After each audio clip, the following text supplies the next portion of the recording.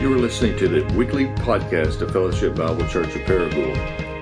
For more information about our church, please visit us at www.fellowshipparagould.com. We're in a series we've entitled The Way, where we're learning together what it means to practice the ways of Jesus. And over the last several weeks, we've been talking specifically about how we can be transformed more into the image of Jesus, how we can go from looking unintentionally, being formed more and more to look like the world, to intentionally being transformed by Jesus to look more like Jesus. And I'm going to put a diagram on the screen for you. We've put this up several weeks, a little triangle with the, do we have that on there? There it is, yeah. So what we've talked about so far to this point is that if we are going to be transformed more into the image of Jesus, we need to be people who are sitting under gospel-centered teaching, coming to things like this, getting involved in a missional community, at a fight club, where we're being reminded of who God is, what He's done for us in Christ, and how that changes now who we are and how we are to live. And because information itself does not equal transformation, but the application of information equals transformation, we want to practice the ways of Jesus. This may seem a little bit simple, but it's really profound. If you want to live like Jesus, you have to adopt the lifestyle of Jesus. What you see Jesus doing, you have to put into practice. So Jesus would pray, we should pray. He fasted, we should fast. He read scripture, right? He shared his faith. He stepped out in faith, right? I mean, we need to also put these things into practice. And of course, this happens as we are living in the context of community through the power of the Holy Spirit, and over time, through the hard knocks of life, we will be transformed more into the image of Jesus from the inside out. Now, last week we talked about community. Next week, I'm going to talk about the Holy Spirit. Who is the Holy Spirit? What role does He play in our lives and our transformation? But today, I want to focus a little bit more on community. And here's what I want you to see. Ryan, do we have that image? I know we sent it to you late. The little drawing. Okay. So, thank you, Lene Fields. I don't know if you're in here, and Robbie Fowler. I don't know if y'all are here, but thank you so much for helping me get this together. Lene actually drew this for me. So here's the deal. When you step into community, you pretty much, all of us in here start at a place that I would call Happy Hill, right? And that's a place where we say, man, this is a lot of fun.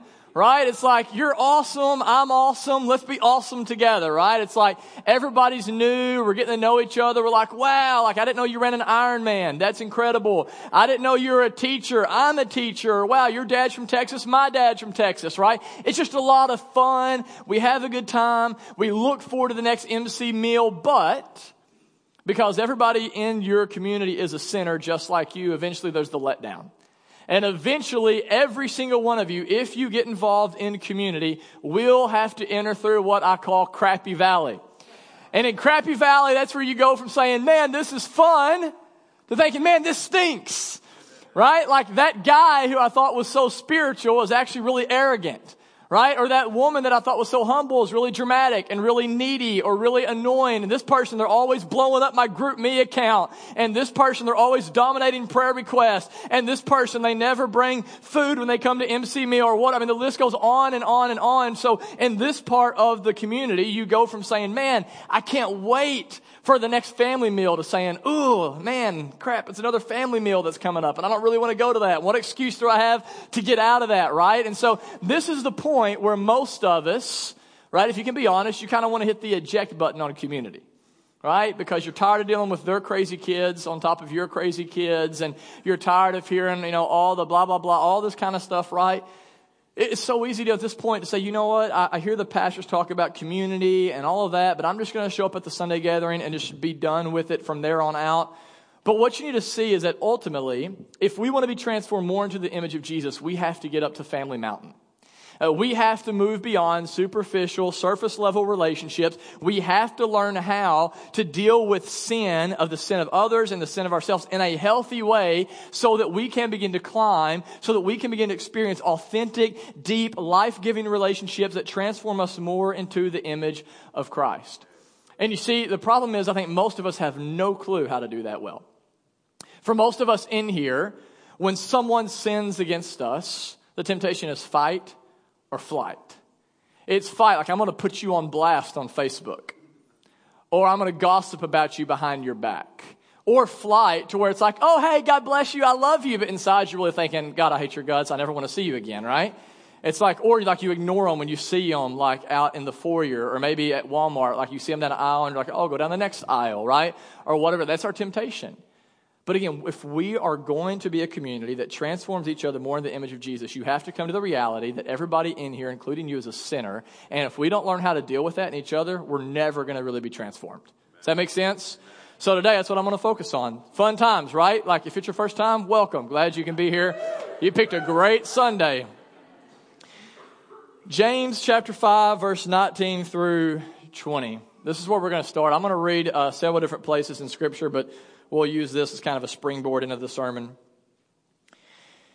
My brothers or my sisters, if anyone among you wanders from the truth and someone brings him back, let him know that whoever brings back a sinner from his wandering will save his soul from death.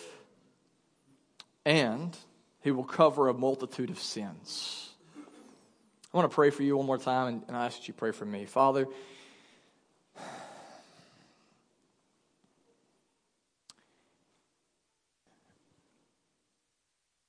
it is so easy for me to busy myself to death with good stuff so that I don't even have to focus on the junk inside of my own heart. And yet your word tells me that junk that often I can make excuses for,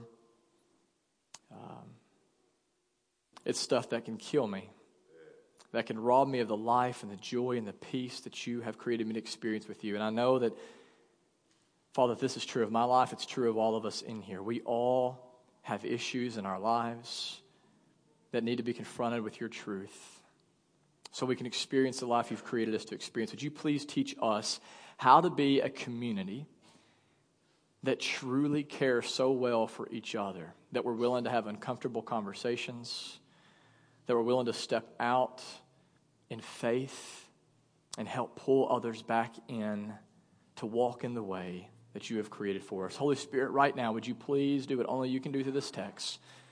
I pray for someone that's here today right now who actually doesn't even know you, that today that will change and that they will be converted and that they will become your disciples. Encourage us all through the text, and it's in Jesus' name that we pray. Amen. I was in Raleigh, North Carolina earlier this week, and I was there for a lead pastor cohort that I was invited to be a part of, and which, by the way, if I seem a little tired or off today, on Wednesday, I was supposed to fly out of Charlotte at 7:45 p.m. I actually didn't get to fly out till 2 a.m. And so I got back to Paragould in my bed at 4:30 a.m. and just enough time for my 9-week-old to start crying and wanting food. And so I didn't sleep at all then. And like my son's got a cold, and so like I'm still trying to catch up on sleep. And so I just say, please feel sorry for me, pray for me, show me grace if this totally bombs today, okay? And so, anyways, I'm in North Carolina, and on Wednesday I had to catch an Uber to the airport in Raleigh. And my Uber driver, to make a long story short, he was a former Marine and was deployed 3 times. And the last time he was deployed, he was in Afghanistan. And I got talking to him, and he was in this region, I think it was, how did he say? I think it's called like the Sangin region or Sangin region of Afghanistan, which apparently is one of the most hostile regions of Afghanistan. And so I'm talking to him. I love talking to veterans about their service and thank them for what they've done. And so I'm asking him questions. And he was telling me, he said, man, I was over in this part of Afghanistan for 9 months, and there was not one day that went by that we did not have a firefight. He said, literally, the enemy was relentless. And because of that, we lost 43 men in my unit, 2 of them being my best friends. And he begins to talk about just how every day, he's like, man, I was just sure it was going to be the last day. I didn't even fear death anymore. So like, I'm going to die. I might as well just accept it. And so he's talking about this. And I was like, man, how did you keep your morale up? Like, how did you continue to fight and give yourself like this day after day when you were just around so much death? I'll never forget what he said. He looked right at me and said, man, it was easy. Because the guys I was fighting with, that's my brothers. He said, that was my family. And he said, in fact, like my last deployment, I received a Purple Heart because I was shot. Literally, the bullet went in the leg and out of the leg. And he said, I'm sitting there bleeding. Not once. He said, honestly, not once did I think, man, I've got to try to stay alive. I thought to myself, I got to get up so I can make sure my brothers are able to stay alive. I've got to go after them to make sure they don't die. And as I began to think about that this past week, I thought, man, that should be the posture of the church. And that is what James is hitting on right here when he says, when you see your brother in sin or when you see your sister in sin, you need to realize they are on a dangerous path that could lead them to death. And therefore, you should want to do whatever you can to rescue them. He says, you need to realize today, if you have a brother or sister that you see that is living in sin, that is not practicing the way of Jesus, he says your job is not simply to sit there and go, oh, isn't that a pity or shame on you? But he said your job and your heart should be to go into the fire for the purpose of pulling them out before they are consumed. If you are here this morning and you are not a disciple of Jesus, I'm so glad you're here today. I really am. I hope you keep coming. When you show up here each week, listen, here's what you're going to hear. You're going to hear me or Adam or someone else passionately proclaiming for you to follow Jesus. And you know why we're so passionate about this? Because following Jesus is not just the difference between right and wrong. It's the difference literally between life and death.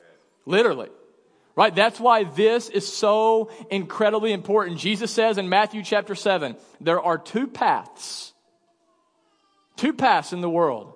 Every single one of us are on one of two paths. So the first path is the broad path. It's the broad way. And he says many people will find it. It's popular. It's the path many of your friends will be on. It's the path many of your family will be on. It's going to be a fairly easy path, probably even a fairly fun path. But in the end, Jesus says in Matthew 7, it leads to death. But then there's another path. He says it's a narrow path. Few will find it. It's difficult. It's not easy. It's not cool. But if you will stay on it, in the end, it leads to life. That's what the whole Bible is about, by the way. The whole Bible is not a book of rules, right? The Bible is not about rules to be followed. It's about a life to be found. And it's about a life that's found ultimately in Jesus. And that's why we passionately proclaim his gospel each week.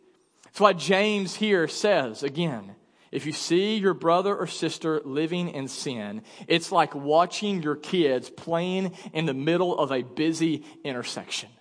It's like watching them play in a road that literally, if they do not get out of, eventually they will be crushed. And therefore, you need to be urgent. You need to be loving. You need to do whatever you can to go after them to rescue their souls. Question is this morning is, how do we do that? How do we do that? What in the world does that look like? If you see your brother or sister in sin, how do we do this well so that we can be a healthy community that builds each other up so that we can be conformed more into the image of Christ? And fortunately, Jesus answers the question for us. So if you will, turn with me to Matthew chapter 18. Matthew chapter 18. If you don't have a Bible, we'll put it on the screen for you. Matthew chapter 18. Jesus is talking here to his disciples, and he's specifically talking about what do you do if you see a brother or sister who is in sin? What do you do about it? And here's what he says. Matthew chapter 18, verse 15. If your what sins against you? What's the word? If your brother sins against you. Before I go any further, I just want to draw out the fact the church, once again, is a family. If you are a child of God and I'm a child of God, that makes us brothers or makes us brother and sister, right? We are family. So here's what that means. When you see someone in your missional community or in this church in sin, you should not handle it like a business. You should not handle it like the court. You should handle it like a loving, healthy family. Okay? If your brother sins against you, and by the way, in the New American Version, which is the most literal translation to the original Greek, it just says, if your brother sins. Not just against you, but if your brother or if your sister sins, here's what he says next. You go to your brother. Notice he doesn't say, if your brother or sister sins, you call the pastor. You don't email me. Okay? You don't go to someone else and share a prayer request, which is really gossip fest, right? Which, by the way, if anybody ever does that, they say, hey, I just got to tell you something about someone real quick, and I just want you to do this to pray for them. Say, whoa, have you gone to them first? You just need to stop them right there. Don't get pulled into their sin. If your brother sins, you go to your brother. Notice it doesn't say you text your brother. It It doesn't say you message your brother on Facebook. You go to your brother, you go to your sister, and you have a face-to-face conversation. And when you go, this is not coming like confrontation, bow it up on them like what? Like what you going to do about it? It's like you go to them in humility, and you go to them to say, look, brother, because I love you. Sister, because I love you. Because I know the man, I know the woman that you want to be. I'm looking at your life, and what you say you believe and what you're actually doing doesn't match up. And because I love you, I want to call you to turn from that and to trust in Jesus. And I want to help you get there. That's the posture that we are to take. And what Jesus says here in verse 15, if you do this and your brother listens to you, you've gained a brother. Mission accomplished.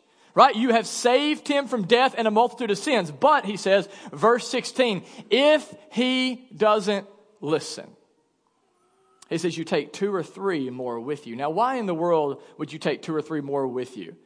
Right? Why is Jesus just like, he wants you to gang up on him? Is it like you call him and like, hey, I just want to watch the game with you. No, just you and me, come on over. But really you have 2 or 3 people like hidden out and they walk in and you're like, get them! Like ambush. Like, is that the whole point? Like, no. He says you get 2 or 3 others so that you have witnesses. So that you can have other people who are stepping into their lives and saying, hey, we agree with our brother. We agree with our sister. Like what you're doing is not right. You are not practicing the way of Jesus. You're not following after him. Because we love you, we want to call you to repent and to trust in him. Right? That's what Jesus says that we are to do. Now, he begins to turn up the heat a little more because he says, right, if he still doesn't listen, verse 17, then what do? Who do you tell it to next? You tell it to the church. Now, what in the world does that mean? Does that mean that whenever Luke gives announcements on Sunday that he comes up here and he says, okay, announcement number 1, we have a children's meeting scheduled right after this. Announcement number 2, Jack slept with Jill's sister. He didn't repent, so just want to let y'all know. Right? Is that what he's saying? No. Jesus is not saying you just go and like put everybody else's business out there for all of you who might not even know Jack. What he's saying, when Jesus says tell it to the church, he's saying tell it to the people who are most being the church to this individual. For us, in our context, the way we take that and the way it plays out is we would tell it to our missional community. You would tell it to the people within an MC who know this person, who are doing life with this person, so that now, right, again, you're turning the heat up a little bit. It's not just one person going and saying, you're wrong, I need to repent. It's not just 2 or 3. It's now maybe 10, 12, 15 people who are all going and saying, brother, we love you, please, like quit living this way. Stop walking down this path. And then Jesus says, and if they still don't listen after this, verse 17, look what he says. This is very interesting. Then you treat this person as a Gentile and a tax collector. In other words, in this culture, what that would mean to the people that were hearing this, you treat them as people who are outside of the kingdom of God. You say, hey man, I know you said you prayed a prayer at Vacation Bible School and that you're saved, but you just need to realize that's probably not the case. You look at them and say, I know you claim to be a disciple, but just judging a tree by its fruit, you're not a disciple. He says you treat them as someone who is outside of the kingdom of God. In other words, you remove them from the community that would be considered the church. Now, if that seems a little harsh, go with me to Corinthians chapter 5. And even if it doesn't seem harsh to you, still go to Corinthians chapter 5. Okay? Corinthians chapter 5, verse 1. This is the last place I'm going to have you turn to. And I'm guessing the majority of you in here have probably never heard anybody preach on this passage before. So, let's dive into it together. Corinthians chapter 5, Paul is writing a letter to the Corinthian church, and the Corinthians have gone wild. Here's what Paul says in his letter. It is actually verse 1. It is actually reported that there is sexual immorality among you, and of a kind that is not tolerated even among the pagans. You know it's gotten bad, but even the pagans are like, dude, that church, those are some sickos over there, man.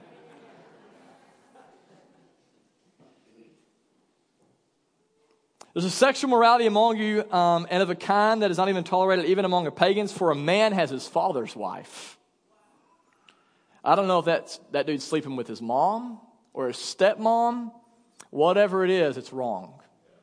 And it should not be tolerated. And yet, Paul says in verse 2, and you are arrogant, church. Ought you not rather to mourn, let him who has done this, look at this, be removed from among you. For though absent in the body, I'm present in the spirit, and as if present, I have already pronounced judgment on the one who did such a thing.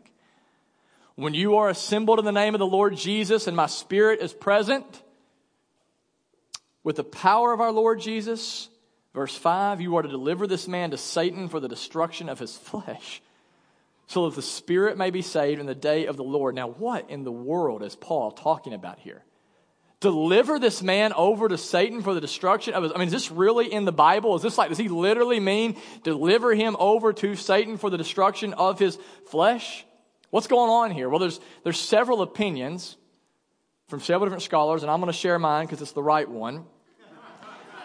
Here's what I believe is happening here. In verse 5, when Paul says, deliver him over for the destruction of his flesh, the word for flesh in the Greek is the word sarx.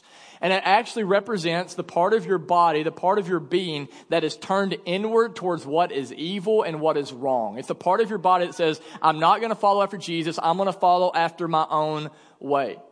In light of this, what Paul is saying here is when someone continues to live in sin, listen guys, when someone continues to live in habitual, unrepentant sin, you've gone to him with one, you've gone with 2 or 3 others, you've told it to the MC, and they still continue to live in this way. He says eventually you set them outside the church, you set them outside the protection of this community in hopes that Satan will so wreck his life that he will in desperation turn to Christ. And he says what at the end of verse 5? And his spirit will be saved on the day of the Lord.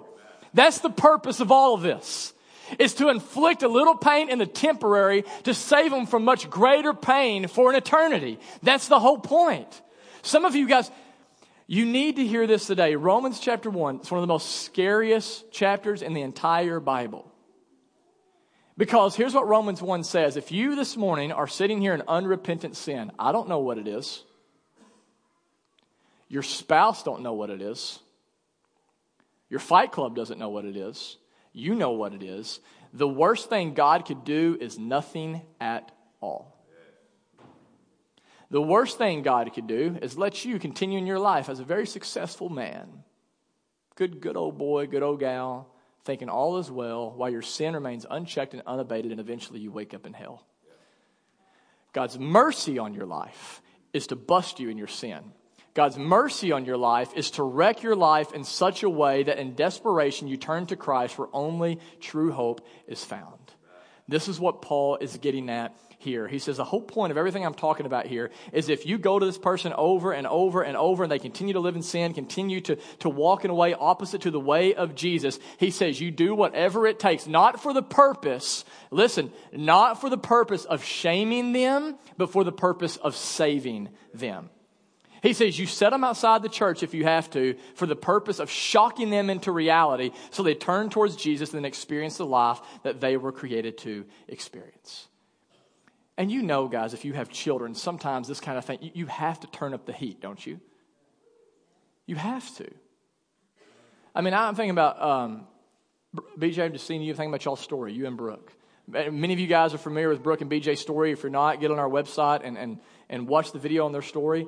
They had a whole past of addiction, of burning bridges, of hurting their own family, their own children because of their addiction. And Brooke, she'll tell you that one of the reasons they stayed in their addiction for so long is because she had a father that he didn't mean to, but he would basically enable their problems. Brooke said, I came to a point where I thought, you know what, I can pretty much do whatever I want. I can get busted and daddy's going to bail me out. Just this unlimited supply of grace and mercy and all these resources. And so I can do whatever I want. Everything's going to be okay. And what they will both tell you is whenever Jesus finally met them is whenever Brooke's father said, I'm leaving you in prison. I'm not getting you back out, because it was in that moment in desperation. They had nowhere to turn but to Jesus. And that's the moment that they became Christians. That's the moment they were redeemed. And as a result, they sit here today. They have the Spirit of God. They got their children back. They got reconciled to their family, right? They're able to be a blessing to others, but they had to hit rock bottom. They had to have everything stripped away from them. And this is what Paul is getting at. He's saying, look, I know it's hard. I know it's hard. But do you realize the worst thing you can do for someone who's continuing in sin, just say, it's cool, brother. We all fall short of the glory of God. It's cool, sister. It's all grace. We all know I'm not perfect. Who am I to judge? I know this is hard, guys, but do you realize when you let your brother or sister continue in sin, it not only is deadly to the sinner, but to the whole community? That's what Paul goes on to say. I mean, look how serious this is. Verse 6, your boasting is not good. You're not that great of a church. Do you not know that a little leaven leavens the whole lump? Therefore, verse 7, cleanse out the old leaven that you may be a new lump. The modern translation of that is, do you not realize that just a little bit of cancer, if you don't deal with it, can actually kill your whole body? He's saying, do you not realize that cancer, it's going to grow, that sin is going to grow and it's going to spread and therefore can take down the entire body if you just let it go? That's what he's saying. I remember when I was in 8th grade, my dad had a little lump come up on his neck. And like all men, he's like, no big deal. Just a lump, big deal. Right? Lumps grow all the time, surely. And so but he didn't go to the doctor and more lumps come up, more lumps come up. Eventually he goes to the doctor. I'm in 8th grade. It's my 14th birthday. We get a call from the hospital. It says, come to find out he had stage 4 non-Hodgkin's lymphoma. Cancer had taken over his whole body. Because it's just a small lump. Because they had to take 6 different kinds of chemo to do whatever they could to kill the cancer before it killed him. And what Paul is saying, with sin, it's just as serious. In fact, more serious, because we're not just talking about a physical death, we're talking about an eternal death here. And so you need to take this seriously. And you need to do whatever you can to help kill the sin before the sin kills us. Paul goes on, and he says something that I think is absolutely, you're going to probably think it's insane whenever you first read it. And I'm guessing most of you probably never memorized this verse before, but it's in the Bible. He says this, if you want to know how serious all this is, verse 9. I wrote to you in my letter, apparently he had written up my letter before, and he said, I wrote in my letter, hey, not to associate with sexually immoral people. Not at all, meaning the sexually immoral of this world, or the greedy and the swindlers, which is a word we should use more often, I think, or idolaters. Since then, you would need to go out of the world. I love that. He's like, hey, you remember me telling you, don't hang out with sexually immoral people? Just to be clear, I'm not saying, don't hang out with lost people, because if you did that, you'd have to get out of the world. You'd have to, climb up in a tree and just kind of make your own jam and wait for Christ to return. He's like, I'm not saying that, right? He's saying, hang out with lost people.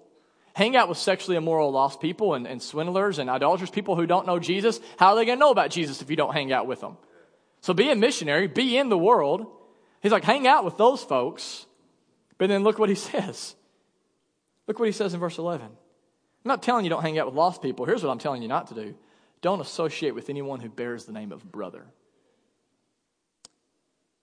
if he is guilty of sexual immorality or greed or is an idolater or reviled or drunkard or something. Don't even eat with such a person. Do you have any idea what he just said?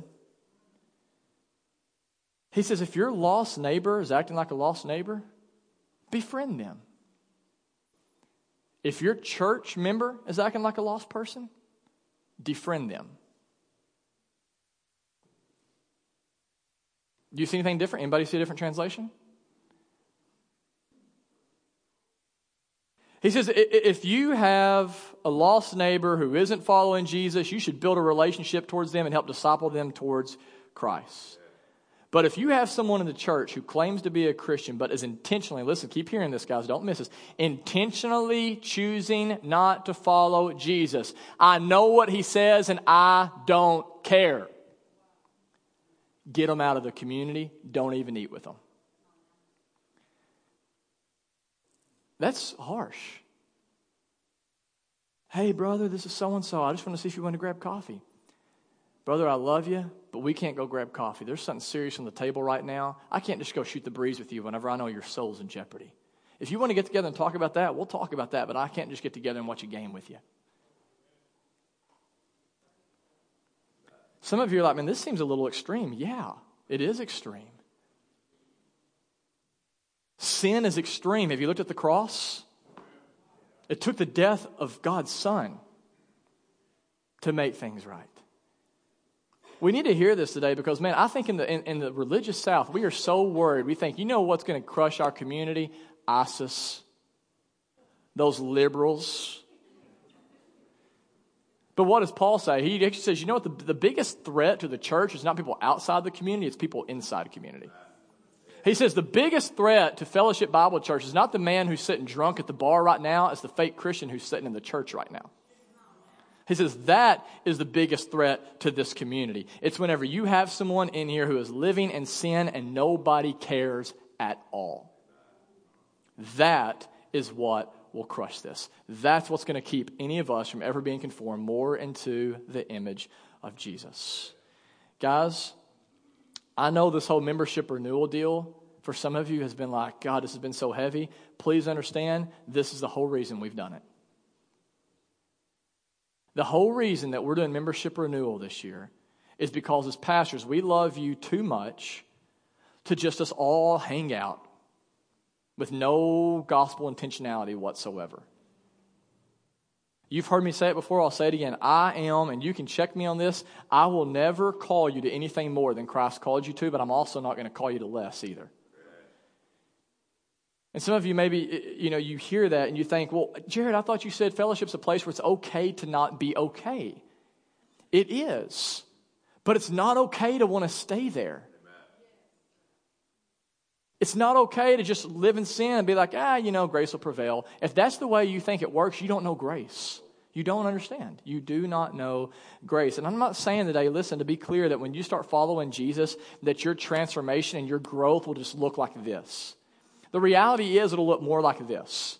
You're going to have dips. You're going to have valleys. You're going to make mistakes. We're all going to sin. We're all going to fall short at times. But here's the point. You're still moving towards Christ. You're still following Him. And if there comes a point where you turn and go the other way, we should in love go and get you and bring you back.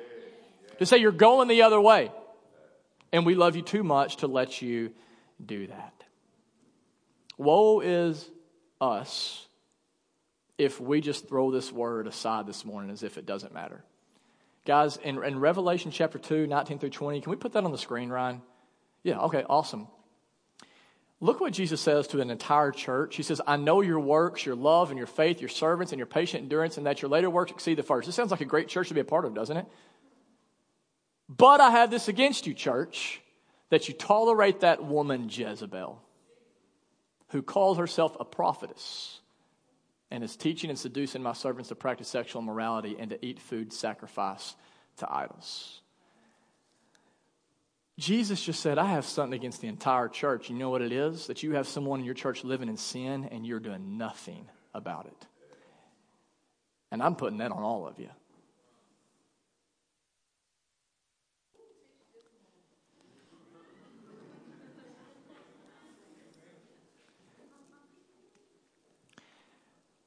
Paul goes on to say in verse 12, for what have I to do with judging outsiders? What's the answer to that, by the way? Nothing. What do I have to do with judging people outside of the church? You have nothing to do with that. Stop doing it. What do I have to do with judging outsiders? Is it not those inside the church to whom you are to judge? What? God's going to judge those outside. You purge the evil person from among yourselves.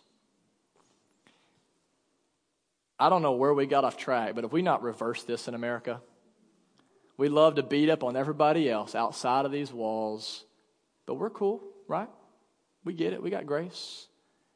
That's why the church in America, 85-90% of them are declining right now, and everyone feels judged by the church. The church has stopped being salt, has stopped being light. We've reversed this. God says you don't judge people outside. You expect darkness to act like darkness and let God. And I'm not saying you be cool with their sin. I'm not saying you be cool with the sins of others. And you don't pray for them and seek to minister to them. But it's just not your job to go down there and start beating them up over those things. So you don't judge those outside the church. You judge those inside the church. Now some of you immediately, because you read the Bible, you're thinking, wait a minute. There's a contradiction here with God's word. Jesus says in Matthew 7, judge not lest you be judged. Ha! And I think Jesus is more spiritual than Paul, so I'll go with that. What is going on? Is there a contradiction? No.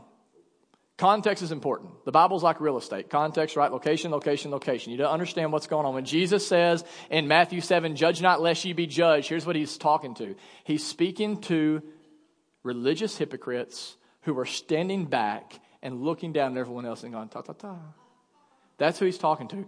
Paul's not talking to people who are standing back going, He's talking to people who are standing back and saying, I don't love you enough to do anything about it. And he's saying, no, you do need to go to them. And you do need to go, not to condemn them, but to love them, to pursue them. He says, yes, you are to judge. But not for the purpose of just judging for the sake of judging, but judging for the sake of helping them get back on the path that they can experience true life. Now, enough on all that. Practically, what does this mean for us as a church? I think three things, if we are, and I'll be done, let's be quick. Three things, if we are going to be a community, a healthy community that's taking sin seriously so that we can be conformed more into the image of Jesus, there's three things we need to remember this morning. One is you cannot forget, we, church, are a family. We are a family. How in the world can you see a brother or sister in sin knowing that it can lead them to death and not care? Guys, is something not wrong in our hearts whenever we see? I mean, I'll just confess to you. I told my wife, I didn't hardly sleep at all Friday night. She was asking me, what's going on with you? And I said, honestly, I've been so convicted by this passage because I know there's some of you right now in here who are not following Jesus, and it's almost like I've been flipping about it, like, they'll come around at some point. God, what's wrong? When your heart can get that hard that you don't see a brother or sister or someone who's not following Jesus and be like, they'll get out of the street eventually. I'm sure cars will dodge them. Right? I've shared this story with you guys before, but I'll share it again. Whenever I was in ninth grade, my brother had a seizure. Some of you remember me telling this. And he went underwater. He was in the bathtub. My mom woke me up, and she's like, your brother's dying. He's dying. He's dying. I'm in ninth grade. I get up. I go into the bathtub. He's blue. He's underwater. I pick him up, and I just begin CPR him immediately. Right, I'm pounding on his chest. Don't die. I'm yelling at him. I'm blowing in his mouth. Right, all these things that would have typically been awkward and weird. I didn't care. I wanted to do whatever I could to save my brother in that moment. And fortunately, he set up and he spit out water and he's alive today and doing well. But I want you to imagine again, like in that moment, imagine if my mom came to me that morning and said, your brother's dying. And if I looked at her and I said, I've got 10 more minutes to sleep. Why are you waking me up? Imagine if I looked and I said, I'm not going in there. That's awkward. That's weird. Imagine if I said, you do it. You're his mom. You figure it out. You would have looked at it and said, dude, you got to be one of the most cold-hearted men on the face of the earth. And yet, do you not realize we're doing that over and over and over? Every time we see a brother or sister in sin, and we're like, pastor will take care of that one. Right? We are a family, and that means, guys, that's why it's so important. If you really do care for other people and you believe this word, we've got to move beyond a Sunday morning gathering. We've got to be plugged into missional communities. We've got to be in fight clubs. We've got to be in the lives of others so that we can see this stuff coming. I can fake it all day long here. I need people in my life to see stuff coming before I can even see it coming and saying, brother, no. Nope, we're not going to let you go that way. We have to take this seriously because we're family. Second thing I would say, we need to remember not only are we family, we need to remember this. The goal of community is not friendship, it's transformation. You need to remember that. You don't get into a missional community just because you're looking for friends. And friends are great, and I want you to develop friendships. But the goal of a missional community and be involved in a church community is not just deep relationships for the sake of deep relationships. It's deep relationships for the purpose of transformation. Do you realize that whenever Jesus saves you, he wants to change you? He does. And that's not a bad thing. I love my kids like crazy. There's a lot of areas I want to see my kids change.